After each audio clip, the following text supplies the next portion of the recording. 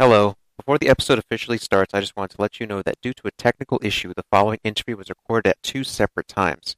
You may notice some audio differences, and co-host Mike Kruder was unable to re-attend for the second half. Sorry about that.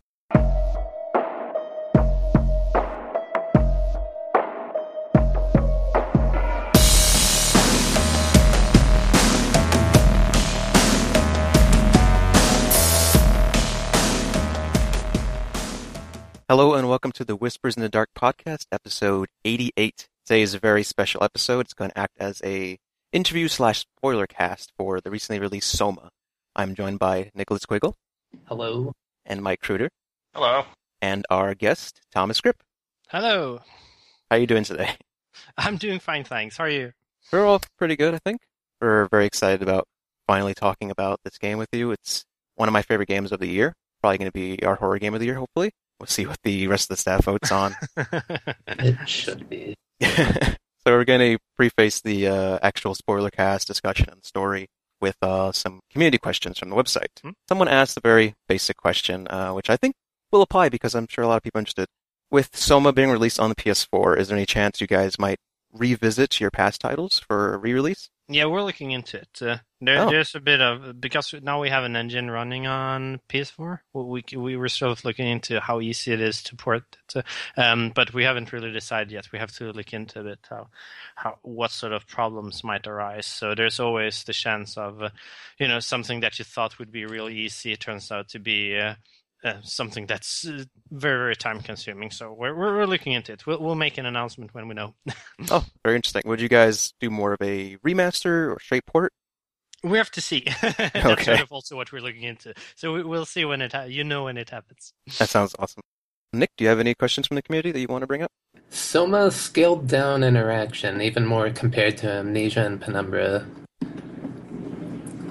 Example given the item menu, no lamp oil management. Is this a path to continue, or do you consider something more gameplay oriented in the future? Well, it's a bit of a leading question. I don't think we we scaled down that lot on interaction as us. I think what we scaled down on was specific kinds of management duties that sort of the inventory went out the window and the sort of tinderbox and stuff like that. We went a little bit away from the survival horror, whereas we had a ton of it in Penumbra, a little bit less of it in Amnesia, and then we discarded most of it for Soma. And why we did this was that we wanted to bring out other stuff instead, and we didn't want the player to be preoccupied too much with thinking about managing their tinderbox, how many tinderboxes they have, or their light lamp oil and stuff like that, and wanted them to bring focus on other stuff instead. But that said, so how we're thinking about the future, and the problem, as I see it now, with the horror genre, is that, and we sort of got hit by this, but with Soma as well, is that the whole encounters are becoming very similar across a lot of games, and the problem with that is not because if you have a shooter, you always have sort of a fun core in that. It's fun to shoot people, at least most of us think so, but for a horror game, you're just hiding, and there's a lot of boring activities that go along with that, just staring at the wall, for instance. And this has sort of, people who have played many games, at least a bunch of them, is growing a bit tired of that, and it's losing its edge a bit. I think it's almost started losing its edge when we made Amnesia, to be totally honest.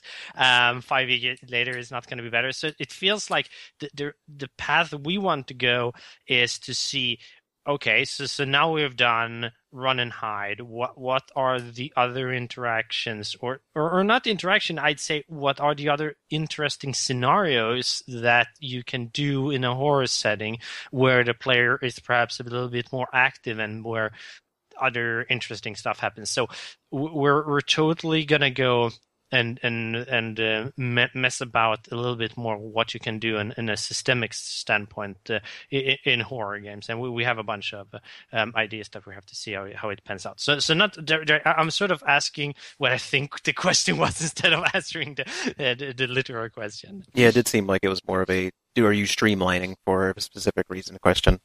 That came from Duskamaru. Mike, do you have a question? I was just going to add to what we were just talking about. Even when you're hiding, there were some pretty nice places where you could kind of focus on the place you're hiding. In the Curie, when I had to run up to next to the console where the captain was, that was playing the recording of the captain, and I was waiting for the monster to pass by me, I started copying the Morse code that was in there. That was a really nice touch, actually. I write that it was sending WAU full stop. Okay, cool. Well, I actually didn't know that. That must have been our sound guy. Says I have to talk to him, guys. I didn't know. Let me know that was a nice touch. I really liked that. Nice, Mike. That's another. That brings up another point, though, that people that problem people have with our games. So I'm unsure a bit because there's been I've had the monster encounters. So I'm sorry if I might rant about it too much. Fine. I had my monster encounters a lot of my minds because we had a very broad spectrum of what people thought about the monster encounters. It went from everything from they're all shit and they should be thrown out of the game to they're awesome and like that's the best sort of horror monster encounters I've had in a game. So it's a very wide spectrum. And from your point of view, like you were in some sort of bit where there was interesting story, and you saw that as an opportunity. Whereas I know that other players saw that as a major annoyance. That shit. Now I want to explore this. I don't want to be terrified in a corner. And while I have some juicy story bits lying around everywhere, so there was a bit of a friction or an issue there between those two. That was very interesting, and I wasn't actually expecting it to be that much problem. I thought that would be something a sort of fun thing to the players had to juggle. But do I like stay here and explore more, or do I like just run past real quickly in order to escape the monster? Sort of. See what the choice they thought it would be more interesting. Whereas for some people it turned out like that. Whereas for others, it didn't. Do you think a lot of that distributed to expectation from the fan base of your company, and they just expected Soma to be more like past titles, despite not being within the same franchise? Or just thought this game is going to be like Amnesia, and when they got into it, they saw that it wasn't exactly like that. Yeah, I think that's a huge thing that adds up to it all. But I think that it had. I think it also might have been like it has been perhaps sort of double-edged in certain ways. There are a lot of different ways it might have approached them, because it might have been that people went in, thought it was an Amnesia game, and then started playing it, and because it starts pretty slow, and it's a lot about just exploring the place until the monster encounters ramp up. And then the player people were like, "Oh, it's not like Amnesia. It's more like an exploration game." Like, and then when the monsters come, shit. Now I'm used to the exploration. Why are the monsters here? So, and then obviously there's the other. On the other hand, there's people like, "Shit, I'm just going around exploring. I want to shit my pants now. Why am I not doing that?" So yeah, expectation has been really, really hard to juggle and how to handle, because on one hand, you want to use the Amnesia game in order to get people interested in it, because Soma is a very hard game to promote. It's been very, very hard for us to promote it because there's nothing interesting, or there's very few things that I can go into deep depth on prior to the release, and to convince people that it was interesting, because there's so much spoilery stuff. Yeah. Most of the interesting things, so you want to rely on a name, but on the other hand, the game is also very different from Amnesia in many aspects. So if we like say that from the makers of Amnesia too much and just rely on that game, they're gonna go in with the wrong expectations. So we tried a little bit both ways. I'm not sure we probably could have done it better, but it's very hard to judge. It's very easy to be clever in hindsight, but I'm unsure if what would have been the best way to go about it. I just know it was hard to juggle it all. Anybody else? Anyone got a question from the community, or should we just jump on into game design and? I'm definitely itching to get to that. So, Nick? Well, there is one that I was kind of Go going for to ask anyway, but it might be too early to have a real answer for this. Do you consider continuing the story of the Soma universe? Black Dragon 17 asks. We have to see a bit. I think that it's very self-contained, and I'm unsure. There are some interesting threads that you could, like there's some destinies in the game that are left to the unknown, but I'm also wondering if it's might not be best to leave them to the unknown. So we haven't really decided, but I can also we're not gonna it's not the first thing that we thought that let's do more Soma story, but we have to see. It might happen. Nothing decided yet. Yeah, you gotta have that Simon Says continuation. That's my name for it. Yeah. Before we jump into spoiler territory, so I guess Mike, do you want to lead us off into the spoiler cast section? Sure. So I think just going directly off of that, what CJ was about to say is about Simon 2. Yes. Which is what I've been calling the Simon that you first play as. When you switch over to Simon 3 at Omicron, and you can choose to leave Simon 2 alive or not. That's one of the things that might be interesting to know what would happen to him if you leave him alive, but also is perfectly understandable that you might want to leave that ambiguous as well. Yeah, because the impact it had in the story was fairly significant.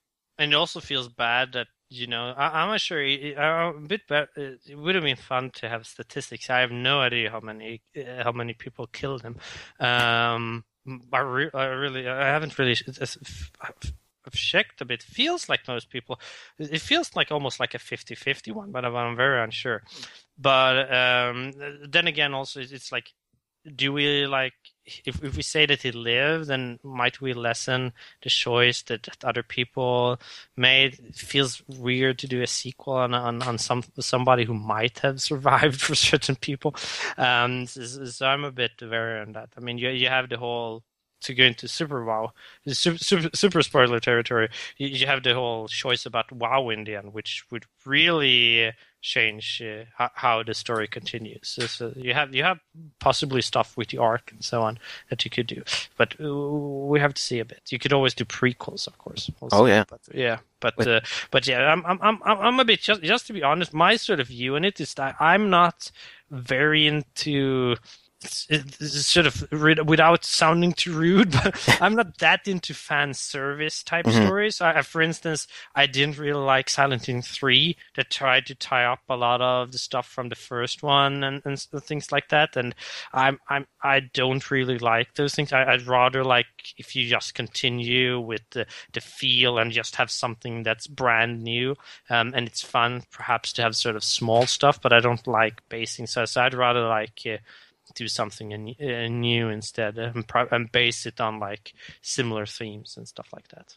Going off of the options in the games, like there feels like there are not necessarily solid moral choices, but Simon can do things that feel like it can branch off. Were you guys originally considering alternate endings based on what Simon does, whether he kills somebody or he uses the WoW too much? Yeah, there was a very early on and very early design. Design has changed so much over the years, but there was an idea of him picking between two factions to join. So he'd there was a choice whether you'd actually want to go and continue living digital or you want to go living in the flesh, and we had a sort of flesh option where you like became human again, but it was a very sort of horrible if under a human under the worst conditions possible, where you'd have to like question, do I really like my meat this much that I'd rather live this and then in sort of some sort of abstract paradise. So we had stuff like that, but the story changed, and we felt like it was better. I'm sort of one thing also that I am not fond of that we did in Amnesia Dark Descent. I think now in hindsight wasn't really the best of choices, is to have a major branch, ending branch where you choose at the end, and it just feels like, oh yeah, I've gone through this game with tons and tons of choices and stuff I can do, and my outcome is determined during the last 5 minutes. So that doesn't really feels like the right thing to do. I think we had some other ideas where that it depended, like you decided you could make choices during the game which aligned you towards or against one of the two factions, but it never panned out. That was pretty early on, so yeah, it never happened. I think it'd be neat to have some consequences to your actions, even if they aren't that major branches. Something like, if you leave Simon 2 alive, maybe he comes back and punches out the guy who's trying to get you to kill WoW. Well, there's Rust. Always that, just from a design point of view, is that we have some branching, but the branching is mostly really local, and it can be like a real mess to figure out. We have some branching that I think no one really thinks about when you come to Lamna, and there's tons of branching going on there, because first choice you make is if you go to the lifeboat first, or if you go to inside Lamna first and meet Catherine. Mm-hmm. And those two are going to have differences in how the dialogue plays out and some of your options play out. And then you're also going to have branching whether you get knocked down by the Flesher or not.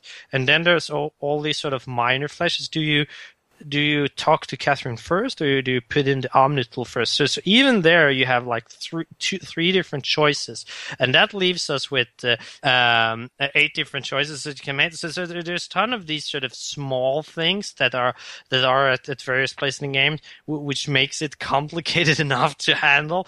And because the complications come because the game is very analog in nature, in that you never have and any cutscenes that take over, where the player character is controlled for you for a few seconds. You normally have that in Walking Dead and stuff like that, so they can like do branching in a in the pre-production more, whereas we can come across with weird shit popping up very local to your choice that we never thought about. So, oh yeah, but he said that. But then what if the player goes back and then back again? Oh yeah, then we have to think about that. So you have just these very small changes can lead to tons and tons of work, just making all that work. I know for the Catherine thing, it just seems so very small when you meet her first, but there's tons of different ways how it can go. For instance, we have events that have to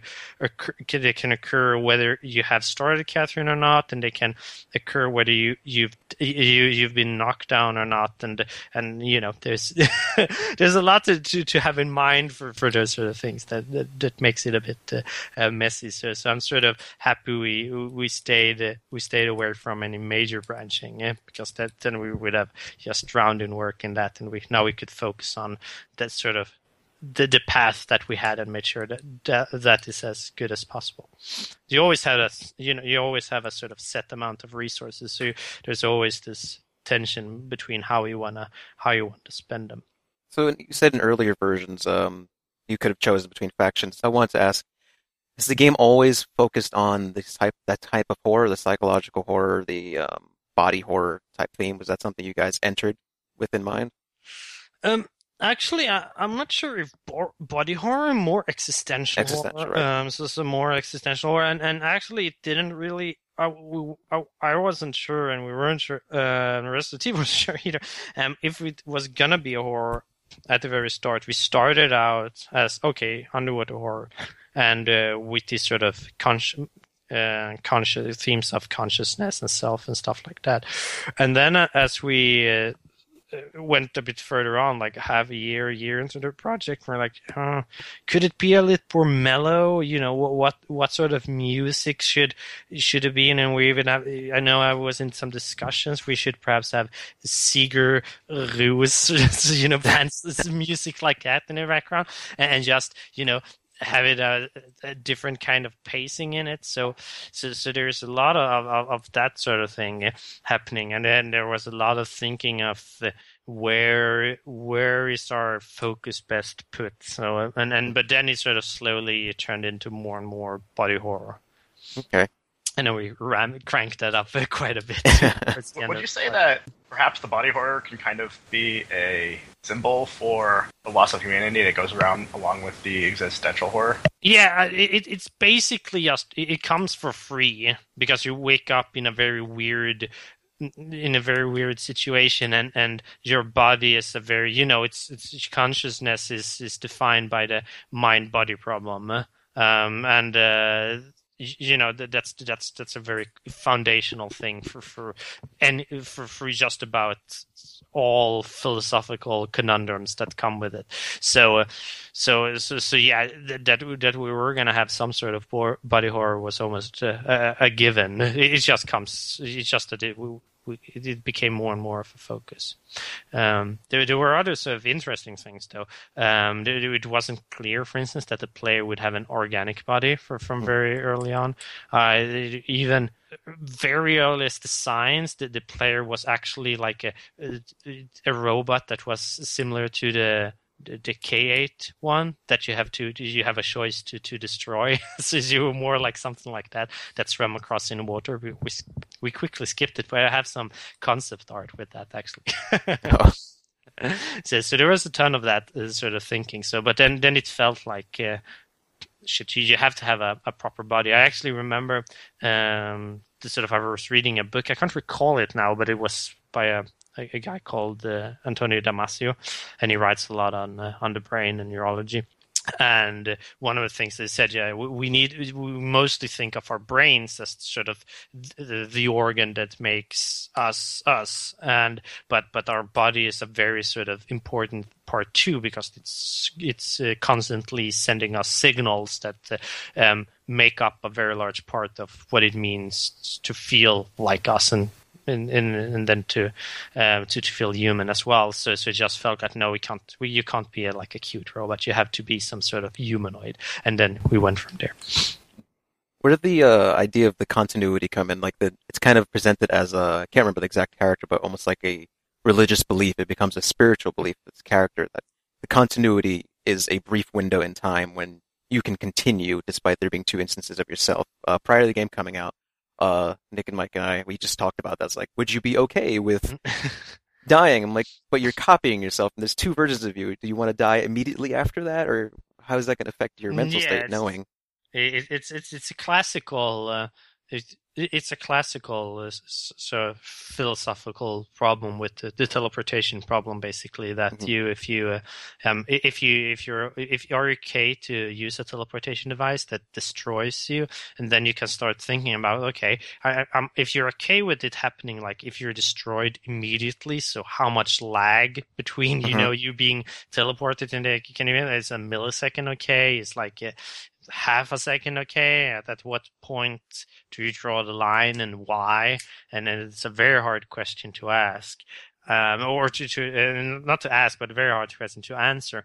And again, it's just a foundational thing. And what I think is interesting, and what I hope would come across, is that you're actually experiencing this problem, like you're playing this problem because you actually wake up. You've had a teleportation thing. You've gone from the real Simon who lives in Toronto to becoming Simon 2. I think is the sort of official thing now. Yeah. We never thought about them as one Simon 1, 2, 3. Never during development, but it was really fun that it actually, the nomenclature just popped up and like everyone uses when I checked the Soma boards and our own boards and stuff like that. It's really fun to see see those things just come out on their own. So, but yeah, it's a good thing to speak about it. All right, so jumping off from the continuity discussion, we actually have a question from Virtual Hermit, and they ask, are the conscious minds on the Ark able to choose death if they so wish? Can they fully erase themselves? I'm assuming he was referring to the questionnaire toward the end of the game, which replicates the questionnaire you find early in the game. Now, that's a good question. I don't know actually. If I they might. I mean, there is a question there, but it's sort of unsaid. So I'm not sure they have that actually. I can't really say anything. They might and they might not. The sort of the question there obviously implies that they have, but that might just be a psychic evaluation thing. Mm-hmm. So they might actually not. So sorry, I can't give any more story details on that. But it might be. It's an interesting way to go about it if you allow euthanasia to go too well. They might erase people, if they start misbehaving. Yeah? But it's an interesting if you can really see everyone's, because you could potentially have like a server program on something like the Ark and be able to see everyone that's on, like really see each of their programs running. Would that remove a bit of the humanity and stuff like that? We actually had plans to be able to, like, Simon should be able to see himself run. I think that was in an early design, but it never surfaced. I just remembered it now that we had something. He should see his own mind working. That's a sort of weird thing. See a pro ones and zeros just dribbling, and you think that you sort of. Yeah, I'm just looking at this, thinking I have free will, but I obviously can't because I'm all ones and zeros. So that was a sort of idea from early on, but it never made it in. That's a lot of other stuff. So continue from that too. In the middle of the game, Simon makes a choice. He has to decide what to do with Simon number 2. Now, did you guys assume that players would all expect that toward the ending, the whole mission being we need to get in the Ark, that Simon should expect that he's going to go through the same situation, but for some reason the character does not recognize this? Did you guys consider that the player themselves would go, oh no, this is going to happen too, Simon, and just worry until they get to that point? I can't recall actually, not sure exactly what our expectations were, but we sort of assumed, I think, that some players would know it, but I think that still the realization is that players will. I think that the thing we were going for was that players are going to assume that they're sort of heroes on this journey, and that they will be the ones succeeding. So because that's how stories go. You don't just abruptly end stories. Now the hero is going to be on his final mission, but end of story. Run out of footage. Bye bye. So sort of because jumping on the Ark is the sort of. Is this sort of assumption that they're going to make, because they've made the previous 2 transfers for okay. So I think that so we sort of assumed that players would assume that would be the case at that point too. But it depends a bit on how you've been thinking about it. There's a lot of these things where in the game where your thinking and analysis, or how you approach the situation, is a lot based around how much you've gathered from the story so far, how much you thought about the subjects in mind, and also sort of a lot of on what your sort of own beliefs are in certain cases. So yeah, we weren't sure that everyone was going to do it. We know that someone wouldn't, but we still sort of went. It's designed with that people at least should be surprised and dismayed at learning this. I think very few people go, oh, it's just going to be over for now. Well, but it was fun as long as it lasted. So I think that very few went in on that. Then when it happened, I think that there were some who were deeply surprised, whereas some were, oh, I knew it all along. But I sort of, thinking about it, I wonder if those who said, I know it all along, really thought this was going to happen. It was more like, once it happened, they sort of understood it. But I'm sure that sitting in the chair, they expected it. Yeah, there's also the 2 points in the story where you win the coin toss, so to speak, and you play as the continuing Simon rather than the one left behind. Yeah, exactly. Yeah, so that could frame it as, it won't be a problem. Yeah. So in the ending, part of it is very sad, and the second part of it's very happy. Did you guys consider doing both from the beginning, or did you originally start off with just a sad or happy ending? Like, what determined you going both ways, giving a piece of each? Yes, the original design was always to have 2 endings. The problem was how to do it. So at first, we had one early version where there was a fake ending scene. So we have, or fake credit scenes. So we had, it was exactly like it was now, but we had a credit scene come on and then stop and rewind, and then we'd have another credit scene later on. So and there was a lot of, because there's really 3 scenes to the ending. So it's before Simon launches, is when he's on the Ark, and it's when you see the ship into space. And there was a lot of discussions exactly. I knew some of the team only wanted a few of these scenes, but I was always adamant from the very get-go that we should have all 3. So the problem was in what order, in how should they have, when should we have a credit scene, and how should it be? So it was because the mood fluctuates a lot. I mean, at the end of the first one, it's super sad, as you say. Then it's sort of happy, but then it's sort of sad again when you see the Ark orbiting the destroyed Earth. So it was a lot of thinking and discussions into how the best would be, and it's very hard to know from the get-go. We had other sorts of versions before. We had a longer a discussion scene with Catherine, so they sat down and talked for a few minutes.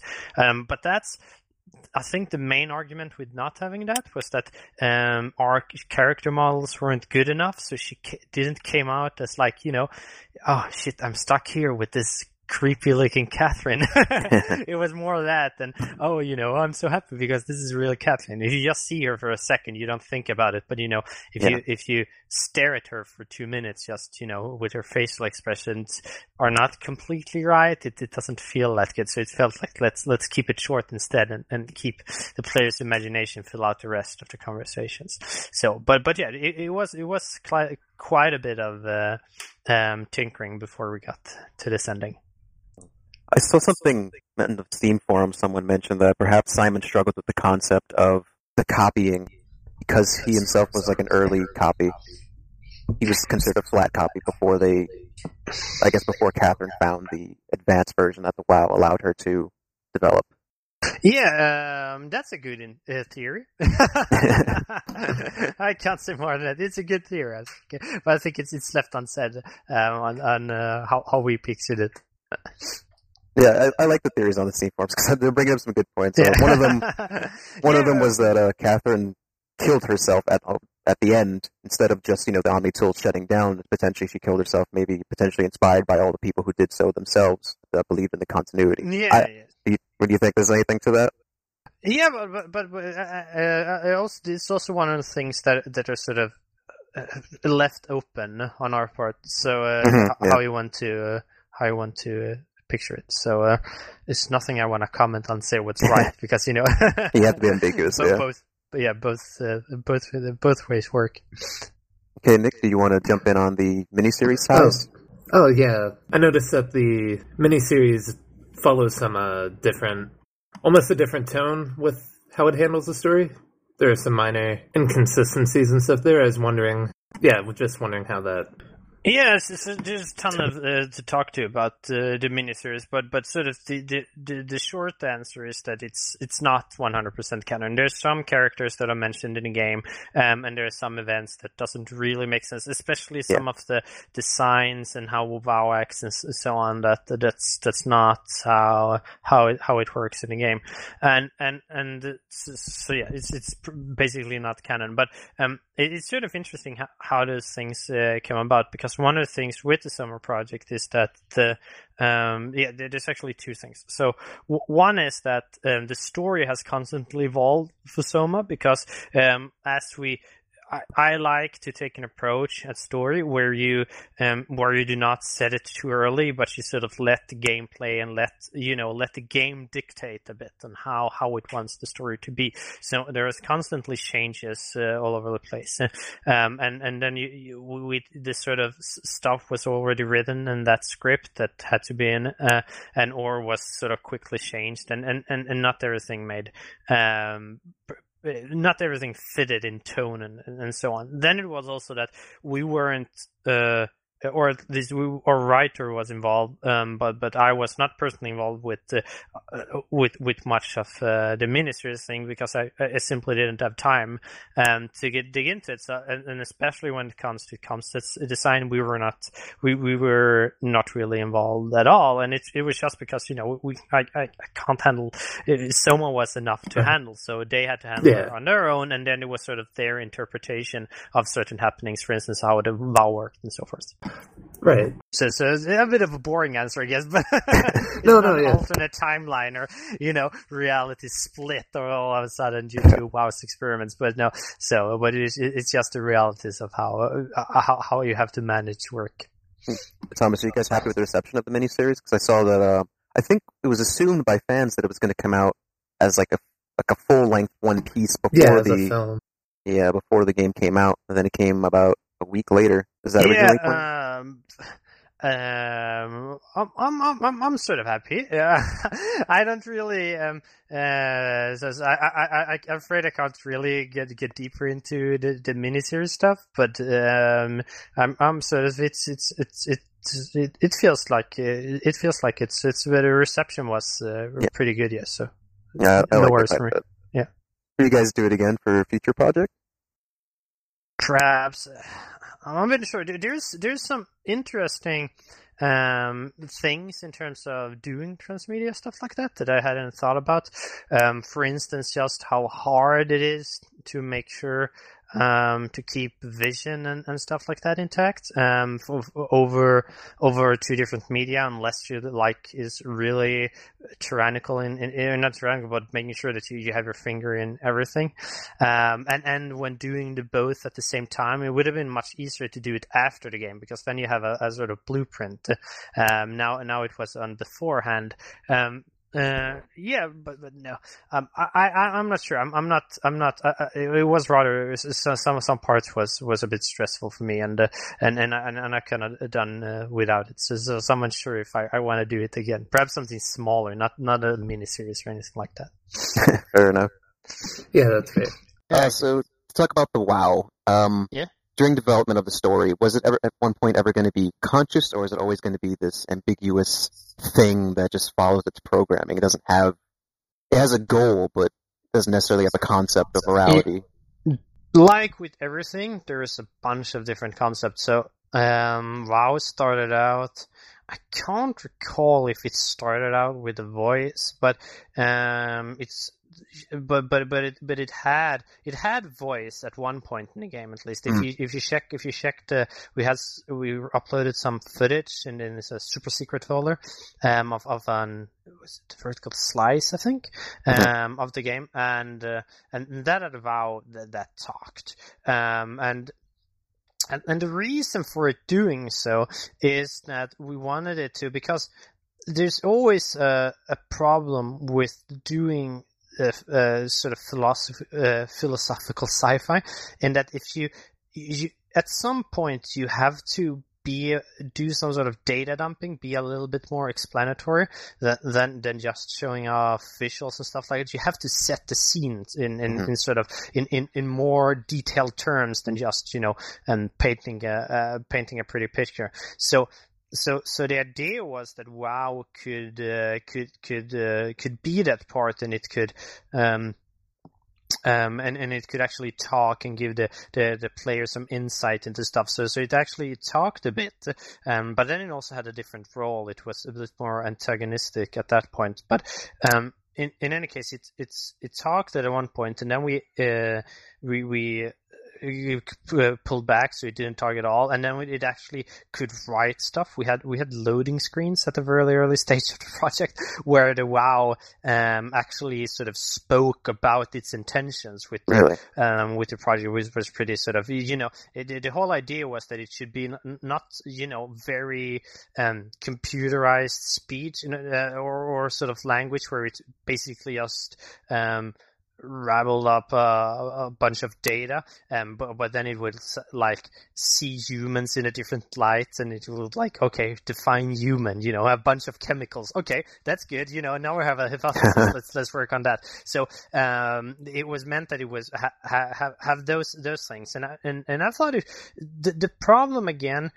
We tested it. It felt so, and then we just figured that because we figured out that we could pretty easily with some other stuff that we had do almost seamless transitions. So then we just went for that instead, and then when the loading text went the WoW thing. And I think that it sort of in the end this was the best choice, but it was a lot of thinking. There is a good short story by Peter Watts called The Things, where it's the movie The Thing, but seen from the monster's point of view, which is pretty cool.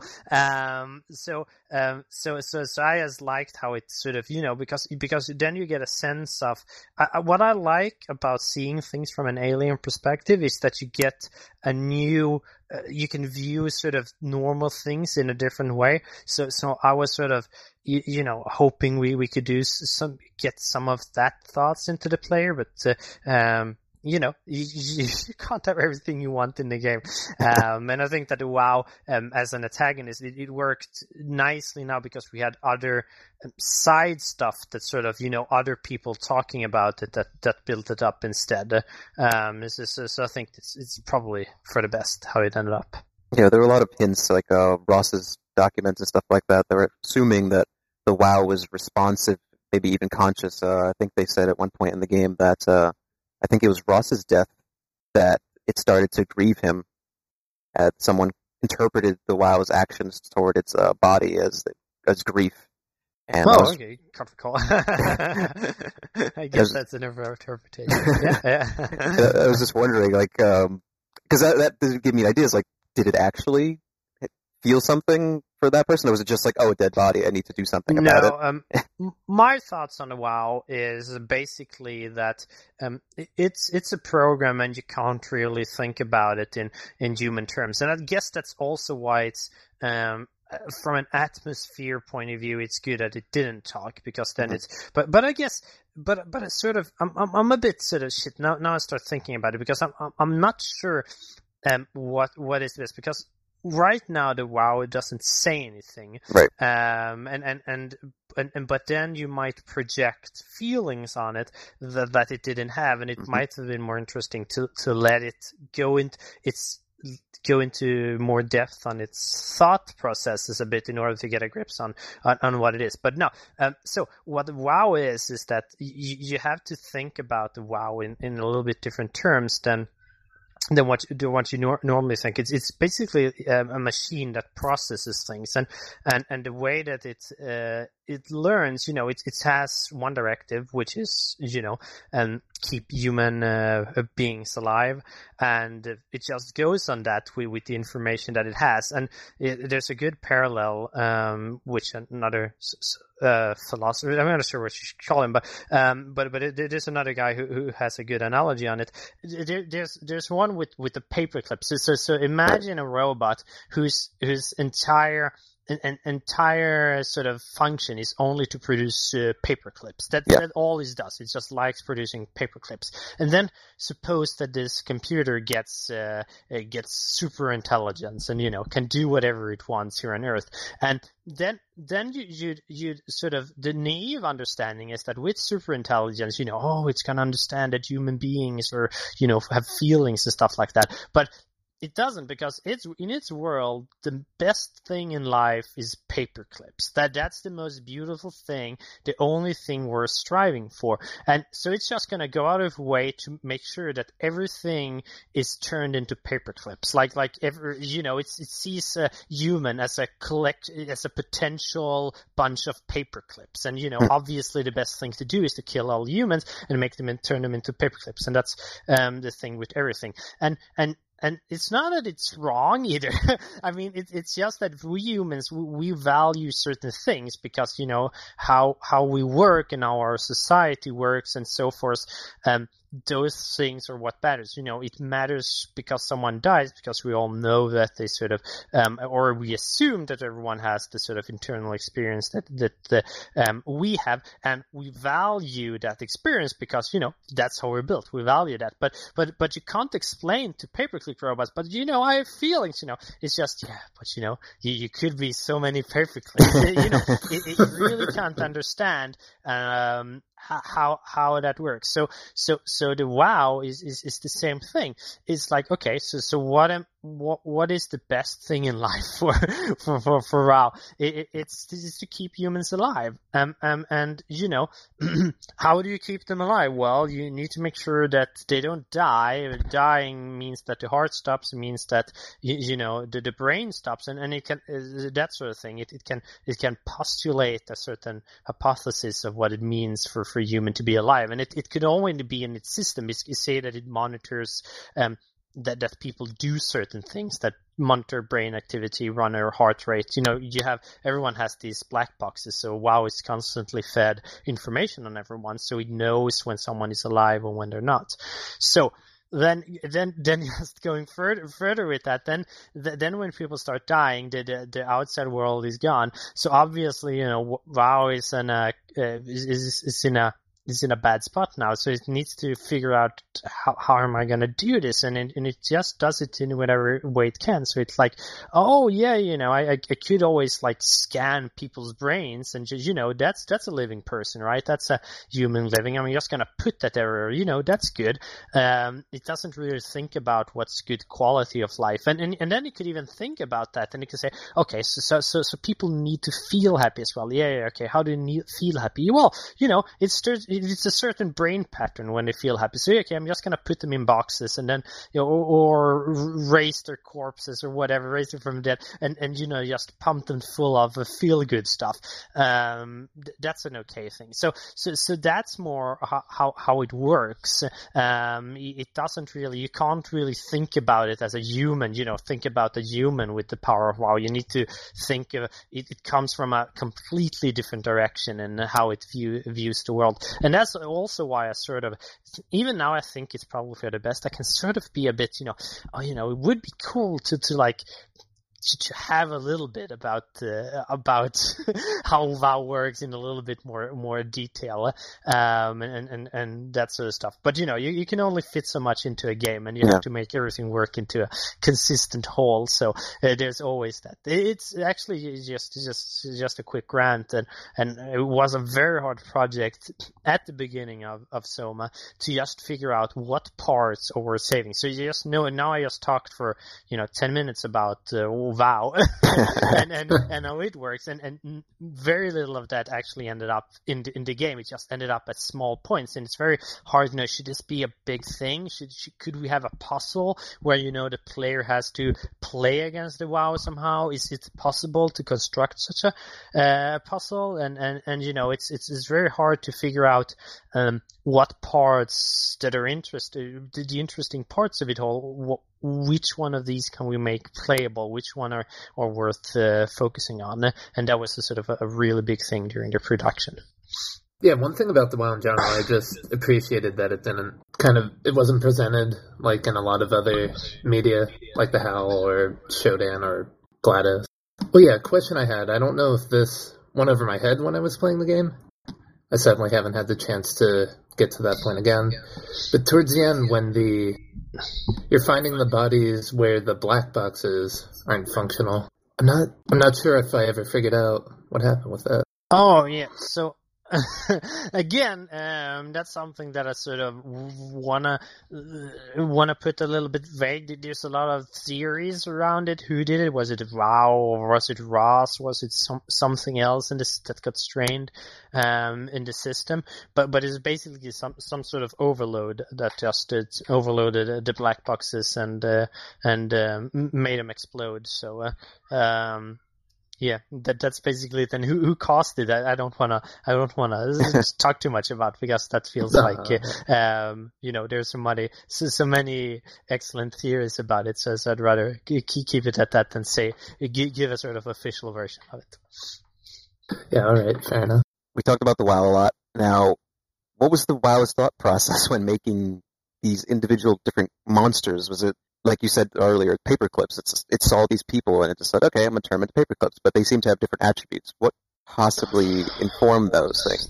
Yes, so again, that's obviously the boring answer is that what informed them is that we wanted to have monsters that worked in a certain way. That's scary. That's a sort of boring answer. So but if you want to go at it, they all have some sort of sense to them, why they are like that. But the WoW is testing around what works and what's not, and I mean, it can't simulate how it's going to work, but one thing it doesn't do is that if it puts someone, it doesn't kill anyone. Mm-hmm. So I mean, if it happens to make, or it doesn't really, or you could see that it doesn't understand why it should kill a failed experiment. I mean, if it does a human and it doesn't work, so then whatever, I'm gonna try something else. Simon was one of the later things that he tried. So the earlier ones are bound to be, a little bit slightly less perfect. I mean, it's that simple, really. I mean, if you'd had, if you want to go about creating stuff, you have to make a few tries before perfecting it. Yeah, the poor submarine guy just wakes up and he's like, I'm a submarine, and he freaks out. That was a fun moment. I was also liked, going back to Ross, I was really interested in his transformation, because while he was still fully conscious, he knew what his form was, but he was way more advanced than the others. It seemed like he was energy focused even, or I wasn't really sure, because he was able to interact with things at electronic, digital level, and he seemed like teleport. Yeah, I could never tell if he had control over how he was phasing in and out or not. Sometimes it seemed intentional and others not. Yeah, but he's a bit of an interesting character. He's also one of the characters that changed a lot during the design process in order to facilitate a few things. But the sort of thing to think about when it comes to Ross is that he doesn't physically teleport. It's the same with the Fleshers. He just radiates a magnetic field that he can sort of influence stuff around, and the player's brain is obviously something that can be influenced by that. So he just erases himself from the player's vision. There were a few ideas on doing more with that, having him as more of an enemy that you can face, and you'd have to be careful because you never knew if you saw him or not. So you have to tell for other signs, but we sort of, as with anything else, it just did. We couldn't get it to fit, so it had to. It didn't have time for everything, so had to do other things instead. So then he just stay that way. So his why he does the things is not really explained. But there is a cool thing that I think no one has picked up upon that I can sort of spoil here now, but it's just a super small thing. But when the Fleshers teleport, you can actually see the world being sped up, so you can see that it's actually a time glitch. For instance, you can, if you, I don't think anyone does that, but if you try and throw a physics object, as a Flesher teleport, you're going to see the physics objects just ending up on the ground. So the physics object is going to teleport as well. You can see in another place where they're teleporting, there's fishes, and they're in after the Fleshers teleported, the fish is in a completely different location. So we have these hints on how, but I guess those hints were slightly too subtle on how the Flesher teleportation works. And then it's the same thing with Ross, basically. Oh, it's really neat. I didn't notice that. Nick, did you notice that? No. No, I didn't pick up on that. What about, I'm sorry, we're just sticking to the enemies here, but I thought they were really interesting from a creative standpoint. There was one, I don't know if that is official name, but it was a woman who seems like she was upset. She's huddled to herself, and seems like, I think Nikki wrote this, that she was struggling to hold on to some humanity because it sounds like she's crying, and she doesn't attack you outright unless you get near her. She lashes out, gets angry. It was just an interesting character for me. This was Mike's question. Yeah. Oh, yeah. So again, we wanted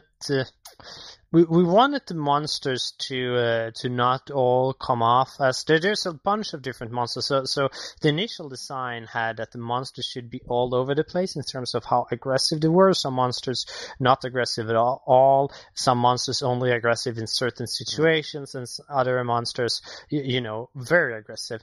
And we wanted to keep the player on their toes in terms of how close can I get to this monster and so forth. And she was probably the best of a middle ground. The other monsters we had problems with because either the player didn't understand at all that they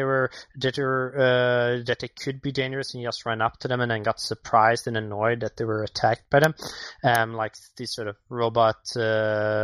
The sort of water vehicle robots that you meet at the very beginning when you're underwater, and then so we had to or people just didn't worry about them at all, so we had to tweak those a little bit, and they weren't as interesting as I hoped they would end up to. But I think that this woman worked out pretty well in that standpoint. So the idea was basically just to have an enemy that worked fairly different.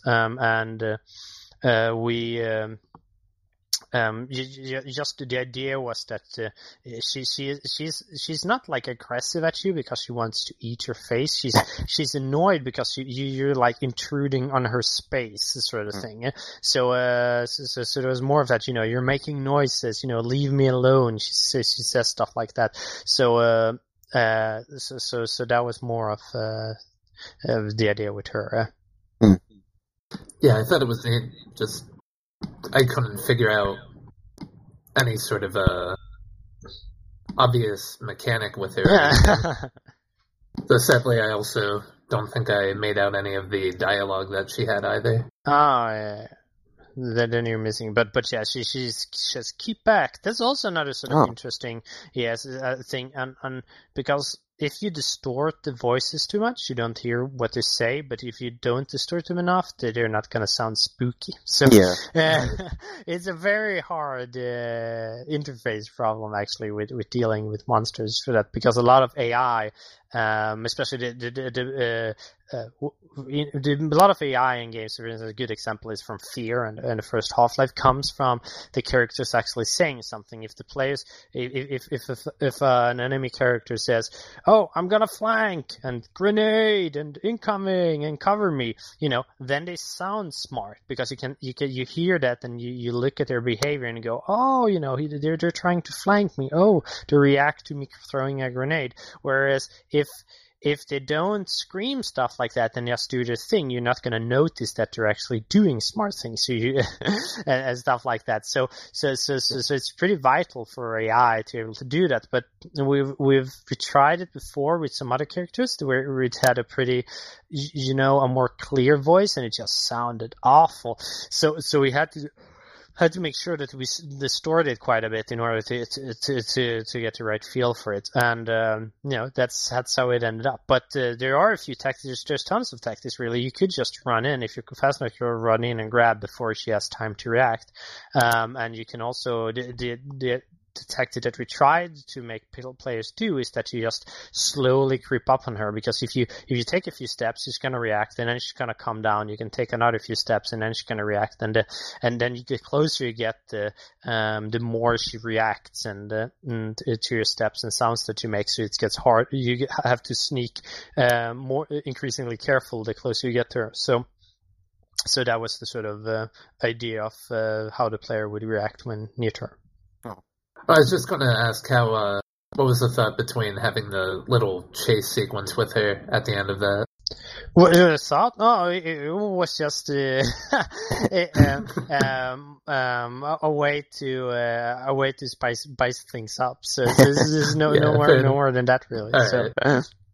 There were two camps in reviewers and the fan base saying that some would have preferred actually less enemy interaction, more just narrative stuff, just walking around figuring this stuff out. I saw you talked about that a little bit in the post-release blog post on the Frictional Games blog. Yeah, it's an interesting problem that we had later on. We I think a lot of it comes from us. We did a bunch of tests earlier, like at alpha, beta, and we got feedback from that, and some people were annoyed, but most people just didn't feel that the monsters were frightening enough. So we sort of increased the aggressiveness on them, and we didn't properly test it, and for some people that sort of took them over the edge, but it's not just the sort of hardness of them that I think is a problem. I thought about it a lot because I didn't anticipate that big of a backlash on the monsters, because I felt myself that I was pretty happy with how the AI turned out, but the problem, I think, is that there's actually a bunch of problems. So as I can just listen. So one problem is that people, since we released Amnesia, people have gotten real used to running away and hiding, and sort of know some of the tricks that you can use. So it's not that scary anymore. And just sitting looking into a wall as a minute of gameplay was sort of cool in Amnesia. But now 5 years later, most people are like, I've done this a few times. It's not that interesting anymore. So we had sort of more pressure on doing stuff, and the stuff that we did, whereas I don't feel it was very similar to what was in Amnesia, and people thought it was a lot worse just because time has passed and people get used to things. So that was one thing that we sort of thought. Another thing is that one of the design issues or design approaches that we did for enemies was to make them not completely knowable, be very fuzzy about what state they're in, be very fuzzy about what exactly are they reacting to now, and then let the player figure that out. And the hope was that the players should constantly, when they meet the new monsters, should constantly think, oh yeah, how is this gonna work? How is this gonna react? And so forth. Build up a sort of mental model of how they think the monster works, but and then use that in order to overcome them. But what happened instead with a lot of people was that they didn't get the right mental model. They never got it, and then they got just frustrated because they couldn't really figure it out, and because the monster behavior constantly changed. If they had some working plan for the last monster, it wouldn't work for the next one, and it got a little jumbled up. And I think another thing that I now recently I've been starting thinking about is that one thing that we lack in our monsters that we had more of in Amnesia is some sort of planning. So because the monsters are a bit more random and a bit more harder to figure out in Soma, it's much harder to make plans. So you're often in a very reactive mode, whereas in Amnesia, you can more, because you have the darkness and sanity mechanic, you can more plot a path where you want to go, and you can sort of, I'm going to look at the enemy a little bit now, and then so my sanity goes down just a little bit, and then I'm going to hide. So there's a lot more interesting choices, whereas in Soma, many of the enemies boiled down to, especially if you didn't figure out the how they worked properly, just sitting in a corner and hoping they will go away, and that was not an anticipated behavior, and they got a little bit too clingy when players did that. So the idea was that you were gonna figure out with the flashes, if I look at them, they won't hurt me, and you're gonna try and traverse the level without looking at them, moving slowly and not looking at them. And same with the puppets that we were gonna, they only react to sounds. You could sneak past them by crouching and be careful. And it's if you do that, you can pretty easily outwit them. But if you didn't understand how they work, then we failed to convey that for a big percentage of the players. It instead turned out very frustrating for them. Yeah, I personally didn't pick up on the creatures that were blind, so that section took me much longer than was necessary. For one of our closing questions, I just wanted to bring up the Swapper and the Talos Principle, two games that share very similar themes to Soma, and that they're written by the writer of the Penumbra trilogy that you guys did, which I thought was really interesting. And just wanted to ask about your thoughts on how those games portrayed their story and if they did justice. So I like them both pretty much. Talos I couldn't get too far because I'm not that big on just solving abstract puzzles, but I got through all of Swapper, which is good. But I usually don't do that with puzzle games, so I like it quite a bit.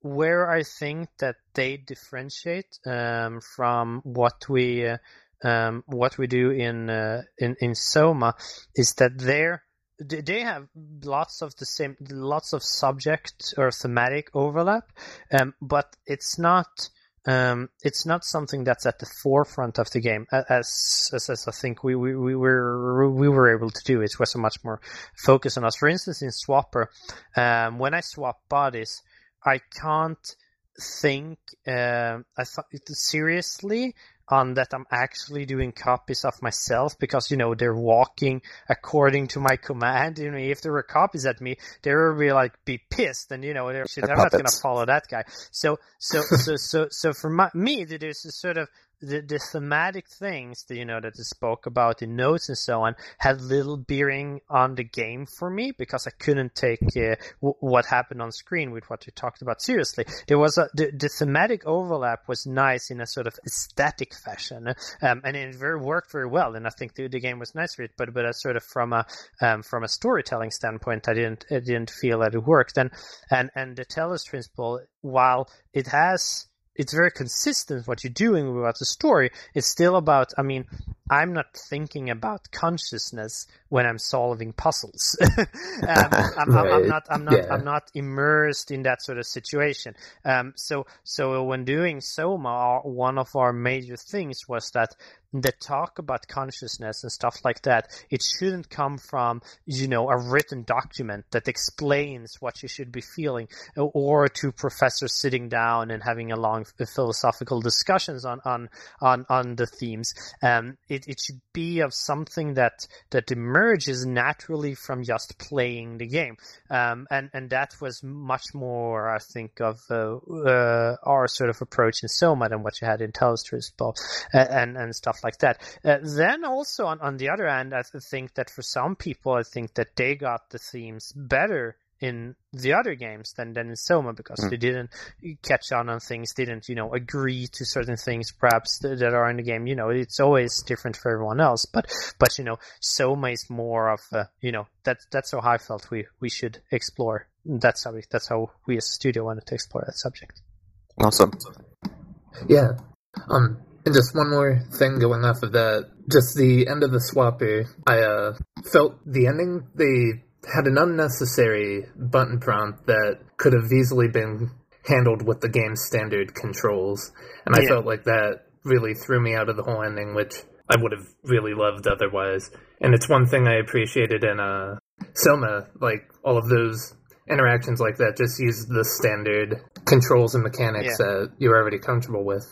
Yeah. Similar to Spec Ops The Line. Yes. So again, Spec Ops The Line is a great example. That was a good inspiration for Soma as well, because the choices feel a lot more fluent and analog and a part of the storytelling when you're or a part of the play experience, I should say, perhaps, when you're actually doing them with play mechanics than just, having a button prompt. And because a good thing with not having a sort of, choice between yes or no is that you're never sure that the full extent of what your choices could be.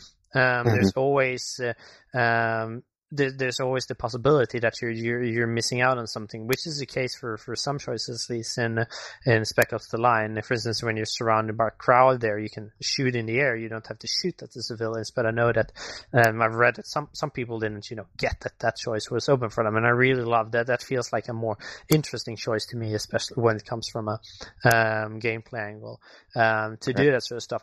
And that's what we want to do with Soma. On the other hand, though, as I said, it can be also that if you don't do that choice, and I think that Swapper has that issue, but we also had it, but that if you do not take the storytelling, like the gameplay, absolutely serious, that's not going to be an interesting choice for you. At least as if you played it like I felt during the game, then because that's just another puzzle. But if you take it out of the normal experience, then okay, this is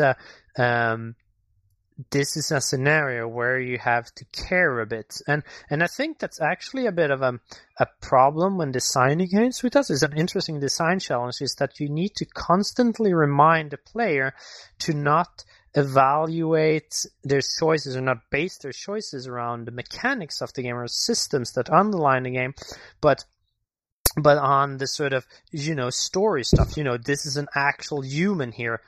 And considering all that you in normal life think of a real human being, how is your choice then? And right. I think you constantly have to remind players about it, and that's also why one of the reasons why Simon talks in Soma, because if he's just silent, players wouldn't react as strongly to the different situations that he's put in, because he gives the players a sort of catalyst on what they should be feeling, which is another sort of interesting side thing, though, but slightly connected, is that I've heard from some reviewers or some other players thinking, the discussions weren't deep enough and stuff like that. And while I can agree to a certain degree, I can agree that we could have added a little bit more depth. That wasn't really the purpose on it. The purpose was to get to act as a catalyst for the players starting thinking themselves.